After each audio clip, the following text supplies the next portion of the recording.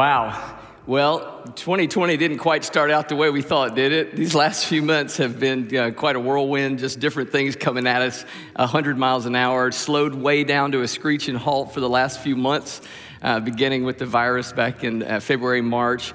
But it's caused us to question a lot of things. And I think that the questions that we're asking, the decisions that we're facing, this stuff we never imagined that we'd be asking ourselves these kind of questions. There's been so many things that we've been confronted with that we've had to process that we just weren't prepared for. And I don't think anybody saw this coming at the beginning of the year. And I think this reset series has been so appropriate to kind of do in the middle of, hey, wait a minute, stop. It's kind of like when you're going on vacation, and you're headed out of town, you got the car all loaded up, the kids and everything, and all of a sudden you get a flat tire like a mile out of town. You know what I'm saying? You hadn't even gotten going yet, and all of a sudden just the things are going south. But hey, how many of you know God is still in control? Amen. He's with us, and that's right. And we're going to keep moving forward. We're here, whether you're here on a campus and at any of our campuses or online with us today. We are here, and we are moving forward. God is still in control. We're excited about the future, about all that God has for us. But the questions, the decisions, all of the things that have come at us and that we never even imagined. I thought about this as I was preparing for the message this week. I remember a couple of months ago, right at the beginning of the COVID crisis, when I was standing in the grocery store. I was at Trader Joe's, and there was the shelves were empty, and I'm standing there like just kind of taking it all in, everything that's going on around. And I picked up something off the shelf that I'd never even heard of. I had this can of food something I'd never heard of. It was the only thing left. And I'm looking at it, trying to convince myself that I wanted to try this. Are you with me? How many of you guys got shelter-at-home food that you didn't want? You're not sure why you got it. You still have it, and you may never eat it. How many of you guys, just wherever you are, how many of you just bought something because you just were uncertain? You didn't know what was going to happen, And I think we all felt that sense of uncertainty at some point along this all of the things that we've been experiencing. In fact, I still have a question about this whole situation, and that is, what was up with the toilet paper? I mean, it's funny now because everybody has toilet paper. But I mean, when this thing was getting started, and it's like, really? Now, the thought, and help me with this because I may be the only person, but the thought had never occurred to me that I might run out of toilet paper at some point in my life. I mean, are you with me? And all of a sudden, I'm afraid that I know I got toilet paper at home. I got toilet paper at home, and I'm thinking, maybe I need to get more toilet paper. What is up with that? And you're thinking like the drugstore by my house, the little pharmacy by my house, they had a roll. Maybe I should get it. I have it, but maybe I don't want to have to pay $25 on eBay for a roll of toilet paper down the road. You know what I'm saying? So the kind of stuff that we've had to face, that we've had to think about, the kind of decisions we've had to make, and all of the things that are going on. Is my job going to be okay? And by the way, if you are the guy with the toilet paper, if you are online and you see us, and you're with us right now at one of our campuses, and you have a zombie apocalypse bunker full of toilet paper, we need to talk, bro. We have a small group for you. The uncertainty, though, really has provided kind of the necessity for us to reconsider in the middle of the season that we're in, and make sure in all of our areas of our life that we're aligned with God's will, God's purposes, God's word, and that we're moving forward intentionally. That's why I've so appreciated this reset series, and even especially as we wrap up this weekend, and I'm going to be talking with you today about having a reset in your finances. There's so much uncertainty in our economy. There's so much uncertainty in the places of work, and you may be an employee or employer. You may be uncertain. Maybe you're looking for a job right now. Maybe you've lost your job and you're not sure what's going to happen. And in retrospect, and you're asking yourself the questions, am I being a good steward? Was I prepared for this? Have I been living God's way as it relates to my finances? Could I do better? Or maybe you're doing fine. We're all in different places. That's the thing is some of us are okay. Some of us are fine. We're doing okay. We've got savings. We've got ample things in storage. We're okay in our personal store. We're okay. But still, to be able to take a minute to look and to make sure to evaluate our lives in light of how what God says about our finances. And the reason why we talk about finances in this context is because our money really represents our lives. In fact, if you want to know about somebody, it's probably more effective just to ask them for a bank statement. Because if you look at somebody's bank account, in just a few minutes, you can tell what's important to them, right? You can tell what they value. You can tell what they prioritize, where their resources are invested. Jesus said it like this, where your treasure is, that's where your heart is, right? And in fact, that is why Jesus talks so much about money, because he knew that our how we deal with money and possessions and our treasures, our storehouse, is how we view our lives. It's a reflection. It's an accurate reflection of every part of our lives. You may not be aware of this, but the fact is that Jesus talked more about money, finances, and possessions than any other topic. In fact, 16 out of the 38 parables, the words in red, the stories that Jesus told, almost half, 16 out of 38 parables involved these subjects: money, possessions, and finances. And if you read through the whole counsel of Scripture, Old Testament and New Testament, he talked about it more. The Bible talks about this topic more than any other subject, including heaven and hell. Isn't that interesting? If you do a scan of the Bible, I mean, you can even use a search engine for that. You'll find about 500 verses in the Scriptures on prayer. Prayer's pretty important. How many of you guys think prayer's important? That's something we ought to know about. Yep, amen. Believe me, I wouldn't be standing here today if it were not for prayer. You'll find about 500 verses on faith. And how many of you know the Bible says that without faith, it's impossible to please God? It'd be important for us to know a thing or two about that. And we do talk a lot about that. We're faith people. We believe God's word, and we build our lives in faith in the truth of God's word. But there's over 2,350 scriptures on the topic of finances, money, and possessions. It might be important. What do you think? And I think that even though we're in the middle of the year, and typically this is a topic that we'll talk about in January when we're talking about setting the stage for a new year, I think given the context of where we are as a people, this is a great time for us to kind of take a look back. Maybe I can improve in this area of my life. Maybe I wasn't quite as prepared as I should have been for the crisis when it came.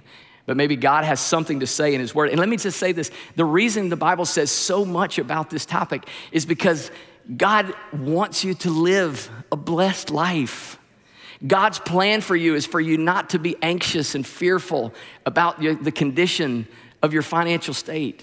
He wants you to live in the overflow of his provision for your life. And he has an abundance for you, and he wants you to understand he has some thoughts, plans, principles about finances, about money, about the things that we deal with in our lives related to our possessions and our finances. And so we can glean from the scriptures these truths and begin to build our lives upon them so that we experience God's blessing and financial success in their lives. But as a pastor, there really is another reason why I want to talk to you about finances, and that is that finances are one of the greatest causes of anxiety and fear and depression in our lives. It's one of the greatest causes for relational pain, for divorce, for the dysfunction that we find ourselves in is that pain of financial uncertainty. I mean, think about it. How many times have you laid in bed at night wondering how you were going to pay a bill? How you were going to move forward financially. Maybe even in the middle of all this, maybe things weren't going well for you during this crisis, during the quarantine. You may have lost your job, or maybe the industry that you're a part of began to completely morph into something other, and you lay in bed. And let me just help you. God doesn't want you to live like that. God does not want you to live in fear and uncertainty and racked with anxiety about your financial future. God wants you to live in abundance and peace, particularly. You know, and it's funny, I mentioned your relationships. With Chris and I, we've been married 30 years. Can you believe that? We were like 10 when I got married. We've been married 30 years this year. It'll be 30 years in October. And the most animated conversations, I'm using that, the most colorful and descriptive exchanges that we've had in 30 years have almost always been about money. Anybody else? It's funny, when you sit down, when it seems like for years, probably for the first 15 or 20 years of our lives, and by the way, we're pretty good stewards, but for the first 15 or 20 years of our marriage, every time we sat down to talk about the budget, a major purchase, some financial decision, I just had the knots in my stomach, and it was anxious and tense right from the beginning. It didn't even matter. We could both want the same thing, but there was just tension in it. You know what I'm saying? And it just happened there. And why is that? Because there's so much fear attached to that if you're not living in the overflow of God's plan for your life financially. And it attaches itself to so many other areas of your life. And let me just say this before we get into the points here. I am not a financial guru or an expert or anything like that. I do not have a financial background other than having been making money since I was 7. Okay, I started working when I was 7. So that's 52, a good stretch. I'm not good at math. 45 years of earning income and stewarding that. And I wasn't always good at it. But one thing I know is this. I believe the Bible is absolutely true. And I believe that, amen, that's worth clapping for. The Bible is absolutely true. And that we can confidently build our lives on the principles of God's word that relate to finances and possessions or money. Remember, it's in there more than any other topic. There ought to be plenty of material for us to glean from to build our lives on in this area. And so we're going to talk about this. And I am convinced that people aren't poor stewards or poor managers of their finances out of a bad heart. I think most of the time we just don't know what God says about these areas. You with me? In fact, I think that especially in times like this where it's uncertain, these are times when we need to really dig in and understand what is it that God says about how to live a blessed life as it relates to this part of my life.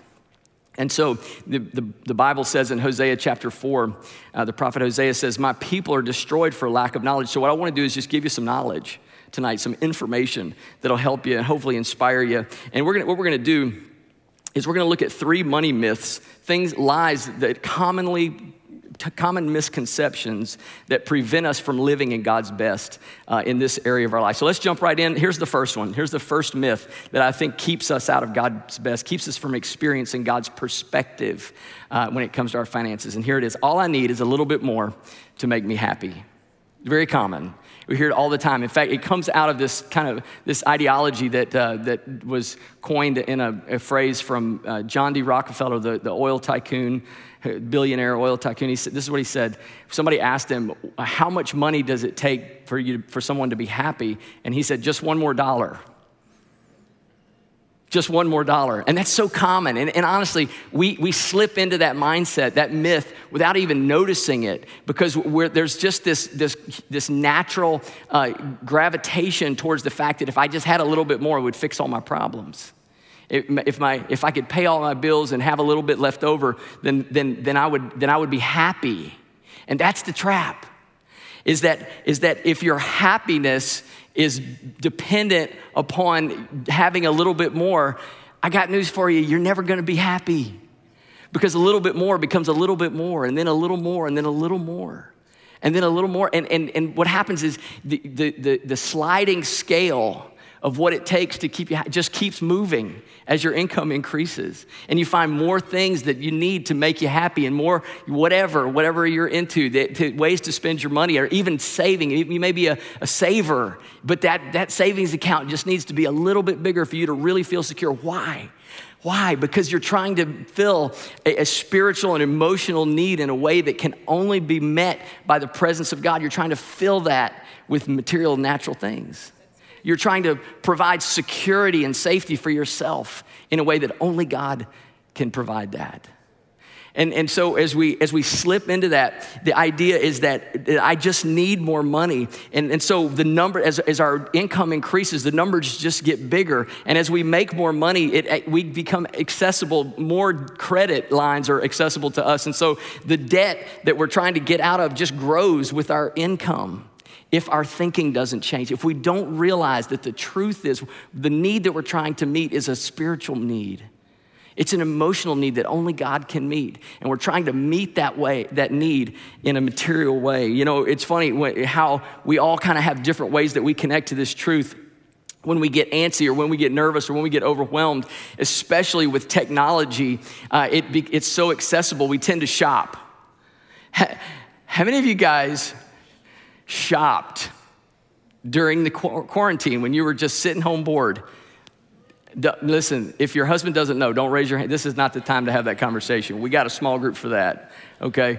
But seriously, there was more stuff happening during the quarantine. I mean, Amazon, all the different companies, there's stuff just happening. And part of it is because we get bored. We're there's something missing and stirring. We need something else to make us happy. And there's stuff going on the inside of us. And so technology gives us the opportunity to shop. Look, I understand. I get bored. I'm sitting in a long meeting, and my wife always knows when I'm not paying attention during a lead team meeting because the next day stuff starts showing up from Amazon. Sorry.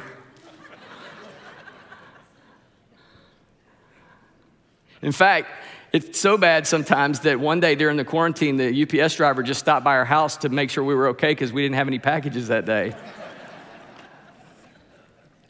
The UPS guy's pastoring us. Here's what Paul said about it. This is how you change the myth of I need a little bit more to make you happy. Paul says this in Philippians chapter 4. I know how to be abased and how to abound. Everywhere and in all things I've learned both to be full and to be hungry, to abound and to suffer need. What Paul is saying, you can't let the amount that you have determine your peace or your personal happiness. In other words, it's not, the answer is not more stuff. The answer is to find your contentment in God. That God is your source. Only He can satisfy you.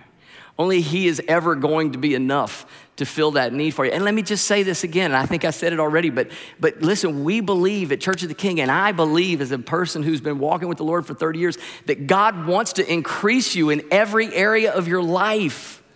God wants to add to you, but He doesn't want to add to you to Band-Aid a deeper issue. He wants to settle the issue of contentment and security and satisfaction in Him and then add to you abundantly, pressed down, shaken together, and running over in every area of your, not just your finances, in your relationships, in your career, in your decisions, in your children, your spouse, every part of your life that's important to you. God wants to add to you, but not as a Band-Aid, as overflow from a heart of contentment. Gratitude. Amen? 1 Timothy 6, he says this, godliness with contentment is a means of great gain. In other words, Paul is saying to us in this passage that if we're pursuing godly things and we learn to be content in that, rest in God's presence and His provision for us, to be happy with that, then God's going to add to us. That's a means of gaining, of growing, of increasing in every part of our lives. Again, that we have to be grateful first and take care of what God's given us. And we have to believe God to increase us. Again, it's appropriate to trust God to increase us and make us more abounding in every area of our lives. But we have to begin by learning to live content and be satisfied by the presence of God. Myth number one is, I just need a little bit more to make me happy. Here's the second one. The second myth is this, it'll all work out somehow. Now, this is the one that I see in practice the most often. This is the practice that as a pastor, I see people avoid the issues that they have financially. We call it the head in the sand approach. You know, you just kind of put your head in the sand, keep digging, and hope it goes away, right? And of course, we know that this is actually the problem with that is no one's ever going to drift into a financial reset or financial renewal in your life. You have to be intentional about it. You need a plan, right? There is a part that we play in participating with God's will in our lives. It's called diligence and faithfulness and planning. The Proverbs 21 says it like this: the plans of the diligent lead surely to plenty, but to those of everyone who is hasty, surely to poverty. In other words, what the writer of Proverbs, Solomon, is saying is this: if you're diligent with your plan, that little by little God is building and adding to you, and you'll have plenty. But if you're hasty, and the word hasty here in the Hebrew actually means to an emotional reaction or an impulse. If we treat our finances emotionally, if we approach our financial state emotionally or with impulse, that technology access, that quick, I got to have one of those, and you're on there, or if that's how, and there's no budget for that, then it leads, the Bible says, to waste, to poverty. That it creates in us this vacuous need to constantly be filling things, and we're emotionally reacting to our need and to our current circumstances instead of diligently working according to the plan of God in our finances, and it backfires on us. You need a plan.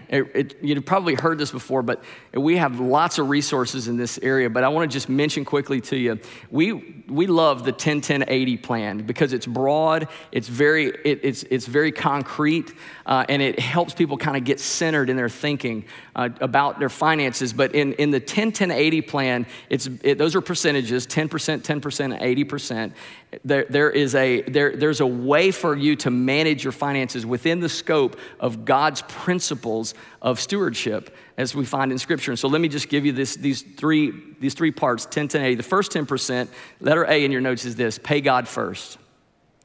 The first 10%, the Bible is very clear about this. The first 10% of all your increase goes to God. We take the first 10% right off the top of every increase, anything that comes into me, a paycheck, bonus, sale of a property, sale of an asset, inheritance, if you didn't have it before and you have it now, 10%. The first 10% of that comes off right away, and it's God's. We don't give it, we return it, because it was His to begin with. Amen?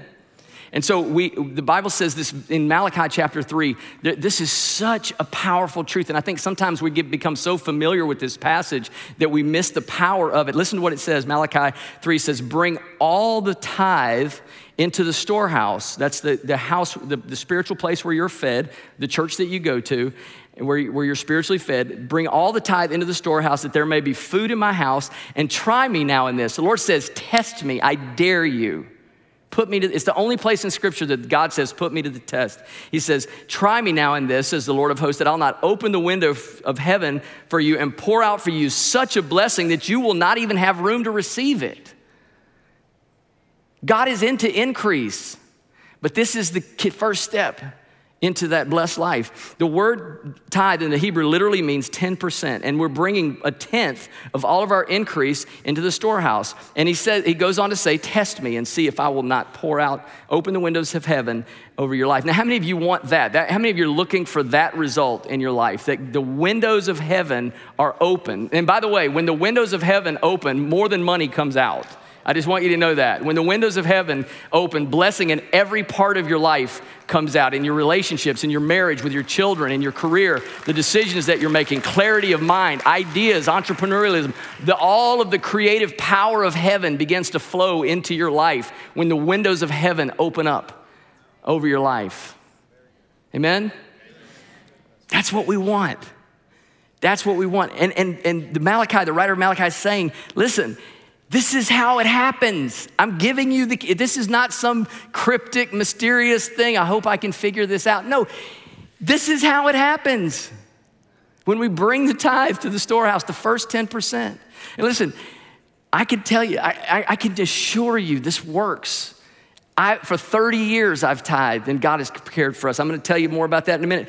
For thousands of years, millions of believers, Old Testament, New Testament, children of God, have honored God, put Him first with the tithe, and He's miraculously provided for them time after time after time. And let me just encourage you, if you're not a tither, if you've not experienced this in your life, just look around the room, or if you're online, and you know somebody that are at one of our campuses, if you're watching the people who are responding and they're happy about this message and they're clapping and they love it and they're into it, ask them their story. Just ask them, Hey, I saw you were really into that when Pastor Dave was talking about that. I don't get it. Tell me your story. Believe me, they'll be glad to tell you how God is blessed and covered and provided and cared in every area of their lives because he's faithful and it's impossible for him not to. Amen? Amen. The first 10%, it's a sacred principle. It is the key to this reset we're talking about, to put God first in our lives through the tithe. Practically, that means every time we get paid, every bonus, a profit, sale of something, the Bible says that we bring that tithe to the storehouse. Another word in Scripture that we see often used interchangeably for the tithe is the word first fruits. First fruits, and it's referred to synonymously throughout the Old and New Testament as another way to talk about the tithe. In fact, in Proverbs chapter 3, Solomon says this, honor the Lord with your possessions and with the first fruit of all your increase, so your barns will be filled with plenty and your vats will overflow with new wine. When we tithe, when we return to God, the first tenth, what he's entrusted to us, Solomon is saying that we honor him with our first fruits, that we keep God first. God, listen, it is a impossibility. It is a cosmic impossibility for God to be second. He's the creator. He's the initiator of everything. He holds the universe together by the power of his might. It's impossible for God to be anything but first. And when we tithe, when we bring the first fruits of all of our increase to God, we place him first. We say, God, you are first and imminent, but in my life specifically, you're first. Listen, this is what it's all about, guys. The tithe is not about obligation. It's not. The tithe is about trust. Do I have faith that God is who he says he is, that he does what he says he's going to do, that he cares for me, that he is willing and able to open the windows of heaven and pour out a blessing in my life? It's about trust. It's about faith. Now, I want to take just a second. Everybody say this, say 10, 10, 80. Ready? 10, 10, 80. That's where we're going with this, okay? So let me just take a second. I want to unpack with you this thought a little bit deeper because this is so foundational to this idea in your life. Now, there's such a move right now about giving and stuff in culture. In fact, you'll hear a lot of individuals and even businesses talking about paying it forward and giving back and things like that. And so there's something good about just being generous in general, right? It makes you feel good, and there's nothing necessarily wrong with that. But listen, the tithe is not necessarily about generosity. You with me? The tithe is an act of worship. The tithe is an act of submission. It's an act of trust. It's an act of obedience. When we come to God and we honor him with the tithe, when we put him first, when we bring our first fruits to the storehouse, we're saying, God, we trust you for everything. I'm giving you this because it's all yours. I'm returning this to you. It's all yours anyway, and I need your blessing over the other 90% in my life. And when we do that, God moves heaven and earth to get behind us. And it also postures us in the humble place of recognizing that we're just stewards. It's not our stuff. We're gonna get to that again in a minute.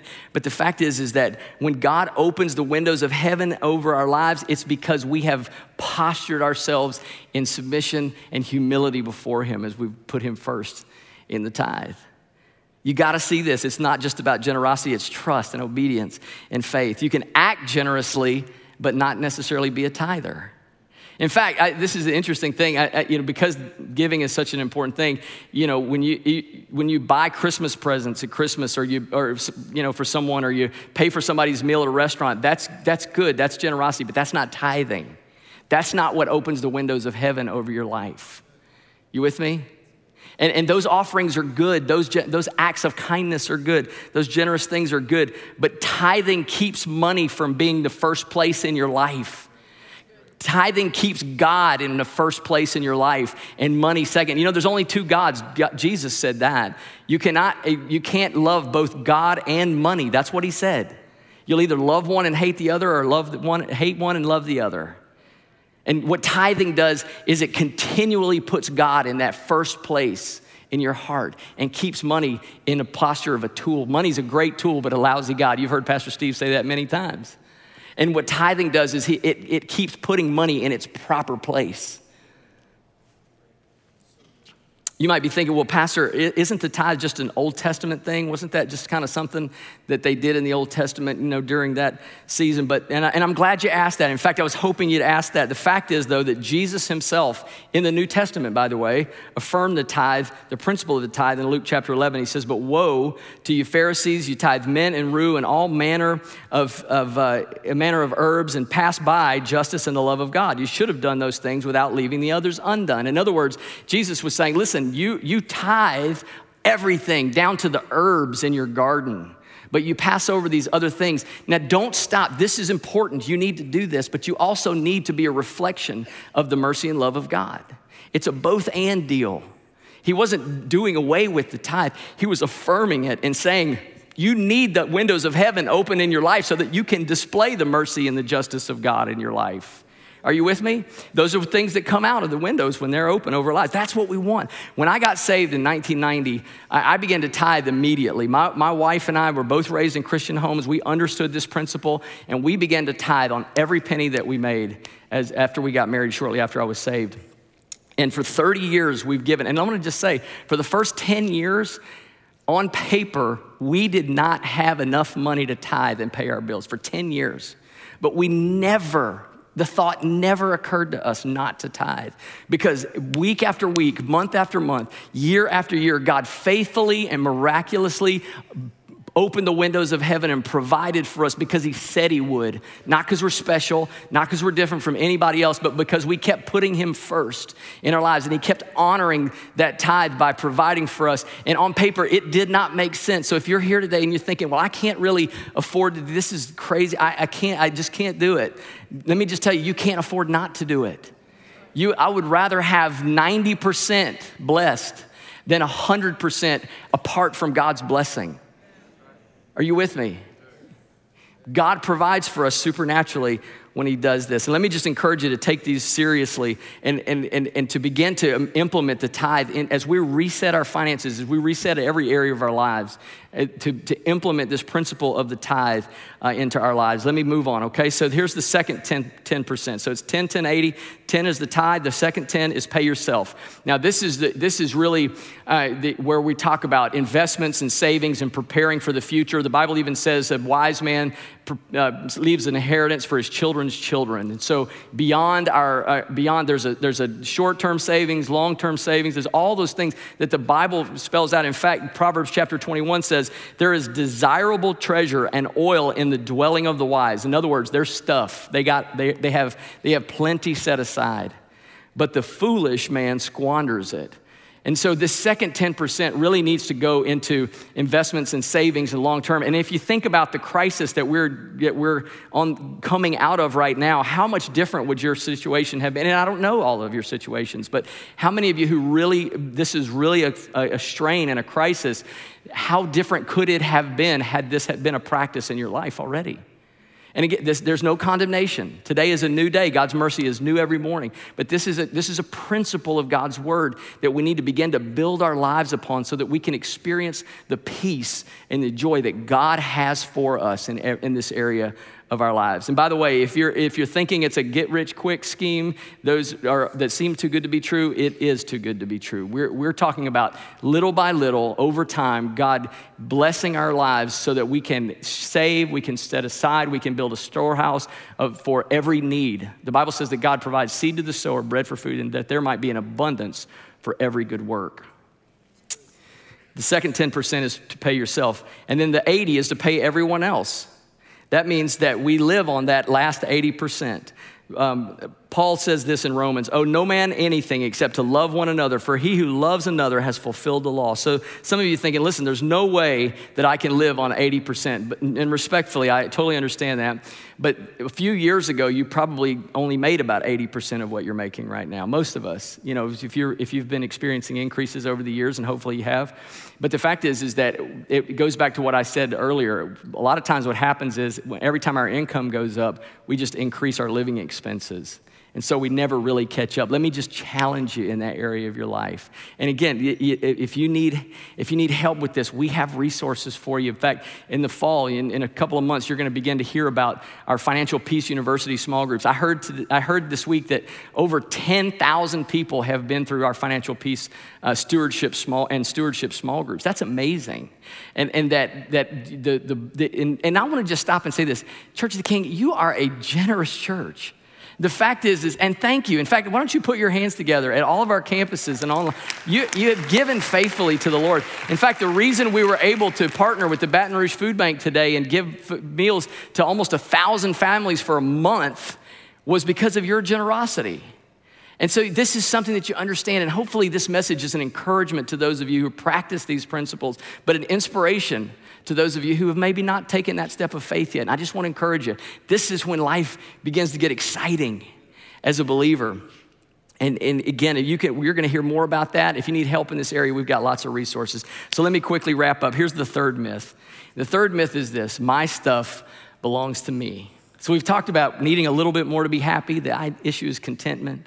We've talked about the idea that maybe if I don't mess with it, it'll go away, but we really need a plan. And I've talked about 10-10-80, particularly the tithe. The tithe is the foundation of it all. But finally, I want to just leave you with this. It's human nature for us to just think that the stuff that we have, the resources, the material things, the possessions that we have are our things. Ownership, especially in America, we're big on ownership. But the truth of the matter is that it all belongs to God. And that truth is one of the most liberating thoughts that you can ever experience in this life. That the pressure is not on you to provide and to resource and to build and to achieve and to accumulate. It's God's to provide for you and to care for you and to open those windows and to pour out blessing and provision in your life. Everything belongs to God. Psalm 24 says, the earth is the Lord and all its fullness, the word and those who dwell in. It's all the Lord's. It's all God's. When you realize that your life, your salvation, your family, kids, opportunities, time, business, your money, everything belongs to God, it'll set you free. God is your source. You're not your source. You're not your source. Your job is not your source. Your boss is not your source. Church of the King is not my source. The government is not my source. God alone is my source. And I mentioned a minute ago that I've been tither for 30 years. I want you to know this. When this thing went south, we talked a lot about all of our financial issue, all the things. In Church of the King, we're very good stewards. And I've never been a part of an organization that spends as much time and energy on just making sure that we're stewarding well the finances that we're entrusted with by God. But I want to just say this. When that thing went south, my wife and I talked, and we did not have one concern that we would not be provided for somehow. That was the furthest thing from my mind. It was the furthest thing. We were thinking, how can we help? How can we be a blessing? How can we help? We knew of situations. And the reason is not because we're wealthy. Of course, we're blessed and well taken care of. But the fact is that we're tithers. We're not concerned about being provided for. That's settled. It's settled. I don't even think about that. It's all God's. And over, I've learned to just surrender all that I have to him. And I'm a steward. Man, it takes the pressure off. I love what David says in 1 Chronicles chapter 29. Yours, O Lord. Now, this is the king of Israel, the guy that owned everything. He says, yours, O Lord, is the greatness, the power, the glory, the victory, and the majesty. For all that is in heaven and in earth is yours. Yours is the kingdom, O Lord, and you are exalted as head over all. That's the posture of a steward. That's the posture of someone who understands, man, I'm gonna do the very best I can to honor God, to put him first with all that he trusts me with. Because my hope is that I'll do such a good job, he'll trust me with more, not for myself, but so that I can be a blessing. Because it is God's will to increase you in every part of your life, but not for yourself, not to make you happy, not to make you content or satisfied, but to fill you to overflowing so that there's an abundance for every need that you encounter. Isn't that how you want to live? Isn't that how we want to live? God is the owner. We're the managers. You know, I could tell you story after story after story, but I want to close with this thought. You know, in 1999, God spoke to us about a move that would really set into motion the sequence of events that brought us here to Church of the King 5 years later. And it was miraculous, and there were so many things I can't even begin. But in 30 days from the time God spoke to us, there were 3 significant miracles that took place for us to take that first step. And when we knew that God was speaking to us, my wife and I prayed together. It was confirmed in our hearts. It was confirmed by our pastors that we knew what we needed to do, but we didn't have the resources to do it. And so the first thing that we did was we had to go take a trip to kind of spy out the land, so to speak, kind of check things out, find a job, find a place to live and all that stuff. But we didn't have the money to take the trip. We had no debt, but we just were very tight financially. And again, it was just that season of our lives. And so one Sunday morning, we sat down and we prayed and we made a list, Lord, and we said, here's the deal. We said, Lord, it's all yours. You brought us. We never imagined to even be this far. We just bought a house. I mean, it was just all kind of, and if you want us to do this, then you're going to have to provide for it because we don't have the money for it. And we made a list. This is what we're going to need. I mean, to the penny. We added everything, fuel for the trip, our, food, where we're going to stay, all those things. And we made a list. And we wrote it down and we just prayed and went to church. It was a Sunday morning. I was a worship leader and youth pastor at the time. And we went to church. We did not say a word. We lived so far. Our driveway was 1/8 of a mile long. No one was eavesdropping. There was no one near our house. We have no neighbors. We lived up in the mountains in upstate New York. We went to church, led worship, went to my mom's house, had dinner. There was no conversation. We agreed that we were not going to talk to anybody about this because we had to know that it was God's hand. We had church again that evening. We came home that evening. I want to listen, guys. If you hear anything in this message other than God's heart to open the windows of heaven over your life, you've missed it. But hopefully you're not missing it. I want to just say this.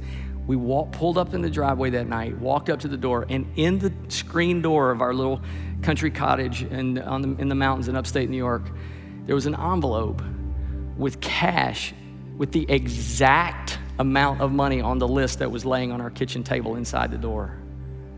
We don't have any neighbors. We had no conversation. The exact amount to the dollar. And we left the next morning. And this is 1999. Here we are, 21 years later. That move set into motion this.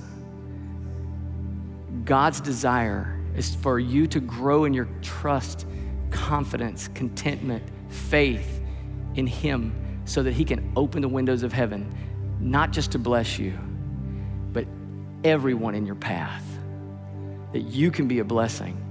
As you trust God, as you reset, change your perspective about how God wants to use you in your life to pour out into you, to be a blessing, to enrich others' lives, to stop living paycheck to paycheck and really get to the place in your life where the windows of heaven are open in every part of your life. Isn't that what you want? Isn't that what we want?